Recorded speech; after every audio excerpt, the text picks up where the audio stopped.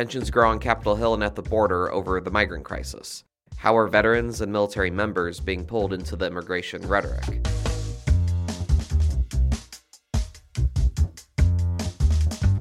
Produced by Defense News and Military Times, this is the Early Bird Brief. Each morning, we bring you the defense and national security news of the day. The actions and decisions of Secretary Mayorkas have left us with no other option than to proceed with articles of impeachment.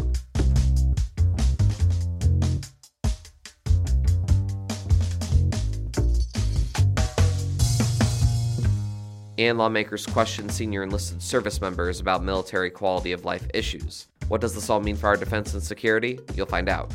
I'm your host, Simone Perez. Today is Thursday, February 1st, 2024.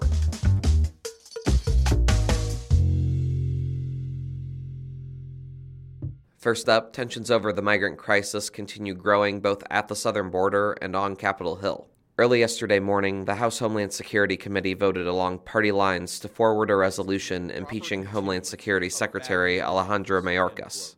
We cannot allow this man to remain in office any longer.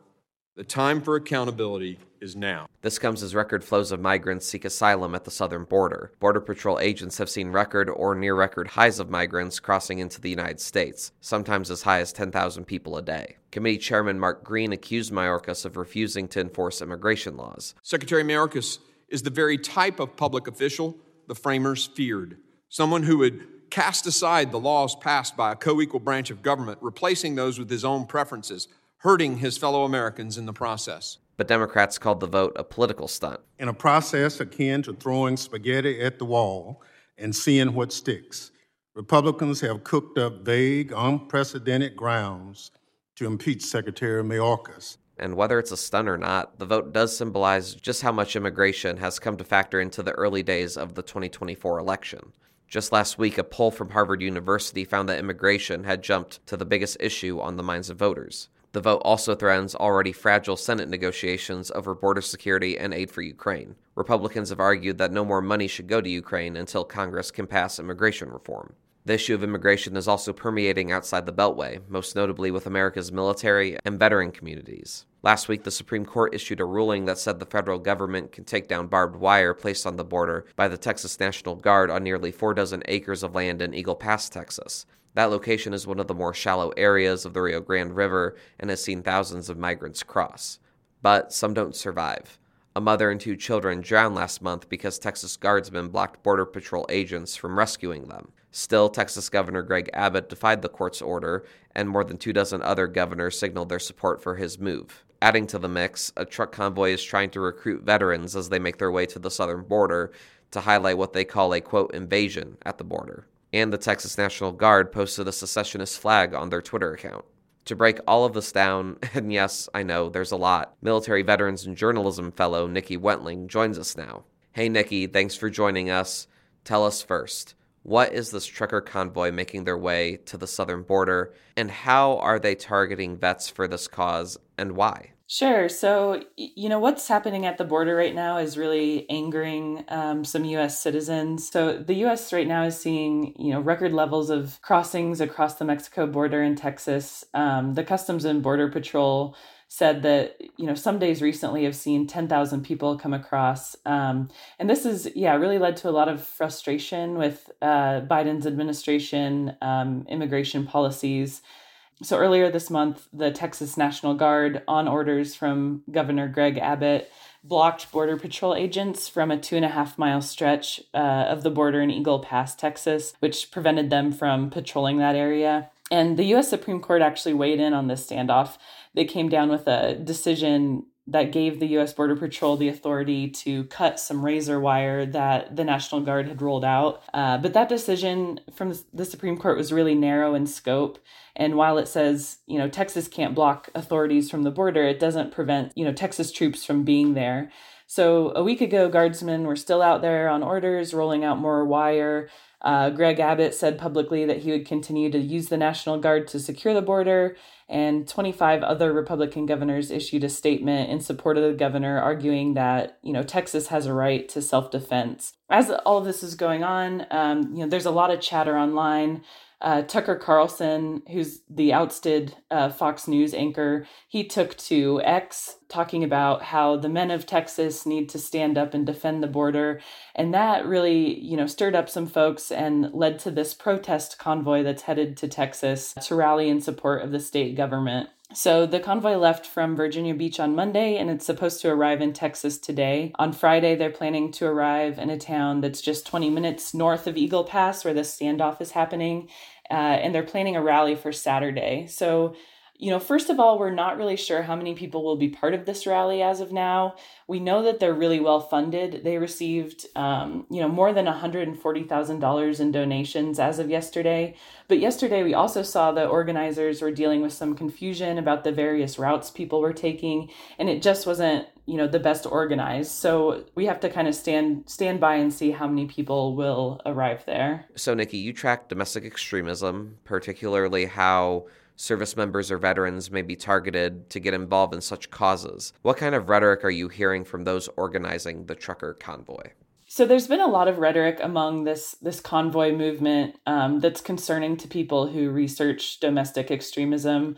Organizers posted updates about the convoy to the video platform Rumble and on X, in which they referred to an invasion of migrants, using the word, invasion quite a bit. In one video, an organizer argued, we can't sit by and watch our borders and language and culture being destroyed. And that type of language perpetuates the Great Replacement conspiracy theory, which is all about, how lenient immigration policies are being designed to replace the power and culture of white people in the United States. So that theory has been tied to multiple instances of violence in the past several years, including several mass shootings.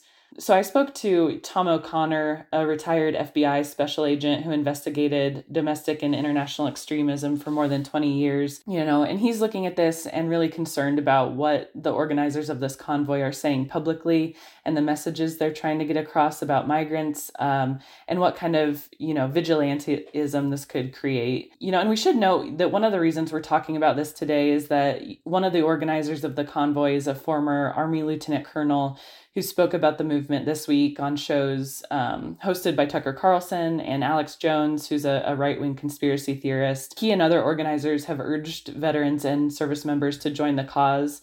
They want to use the special status that the military community holds in this country, for this cause.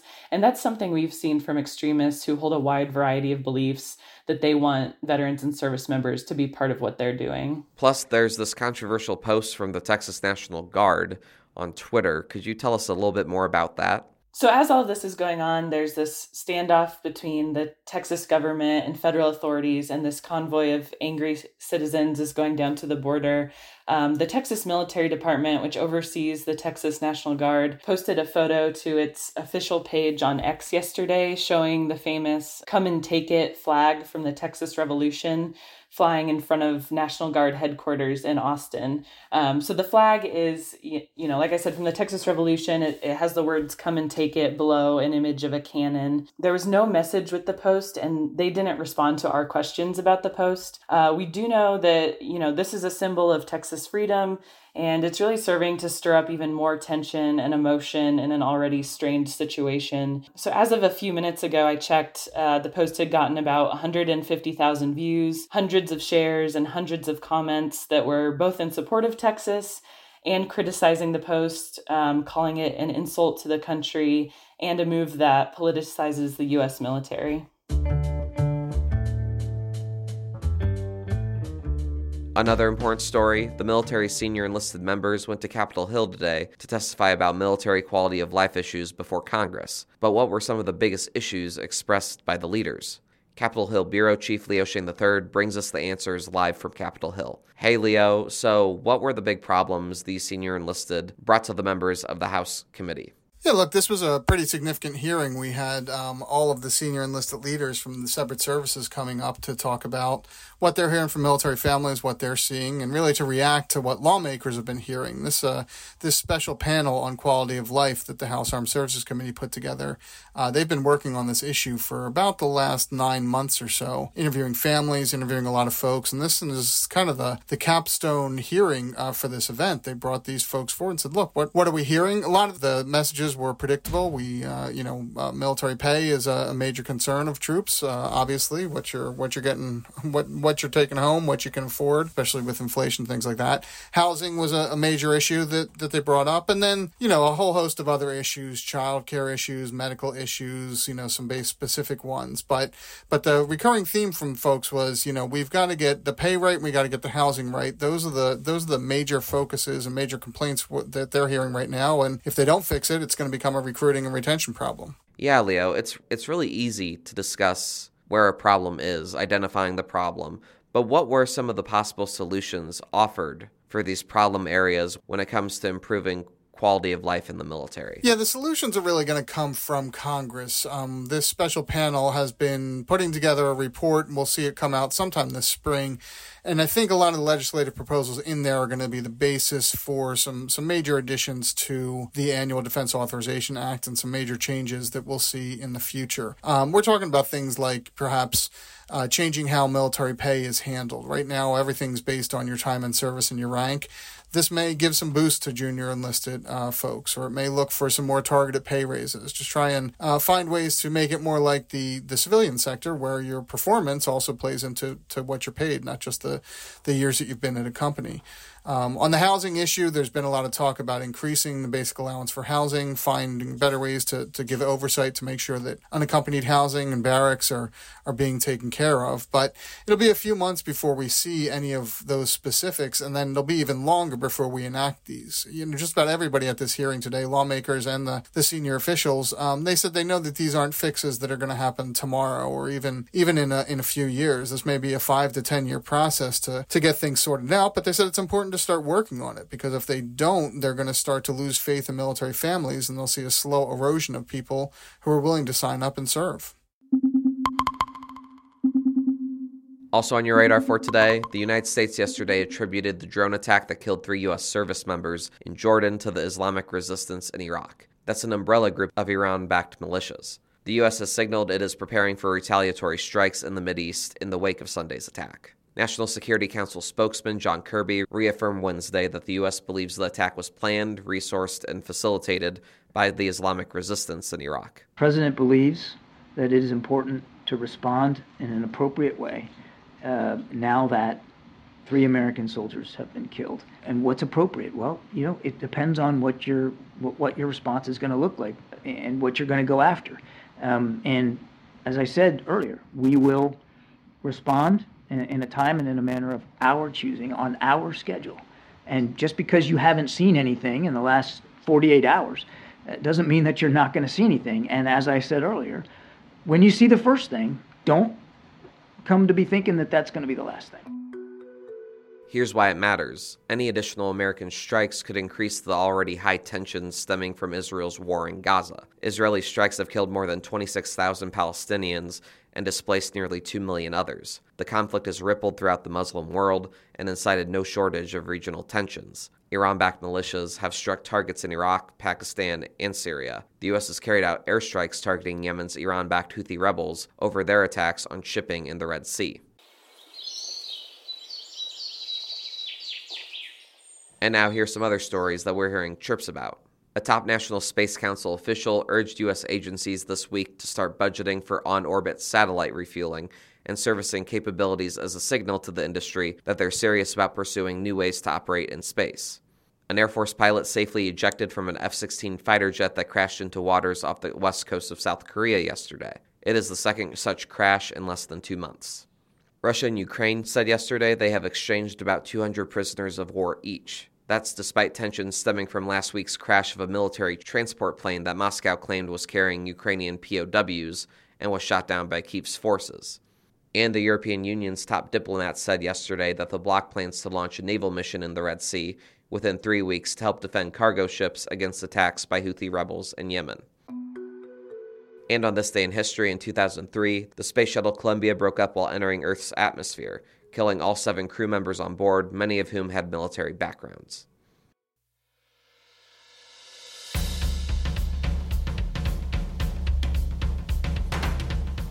That's it for us this morning. To get more top stories and breaking news, go to defensenews.com/EBB to subscribe to the Early Bird Brief newsletter. Please give us a like, rating, and a comment wherever you get your podcasts, and be sure to follow us on social media at @defense_news and @Military Times. The Early Bird Brief is hosted and produced by me, Zimone Z. Perez. Today's episode featured stories by the Associated Press, Nikki Wentling, and Leo Shane III. Our editor-in-chief is Mike Bruce. Go catch your worm, early birds.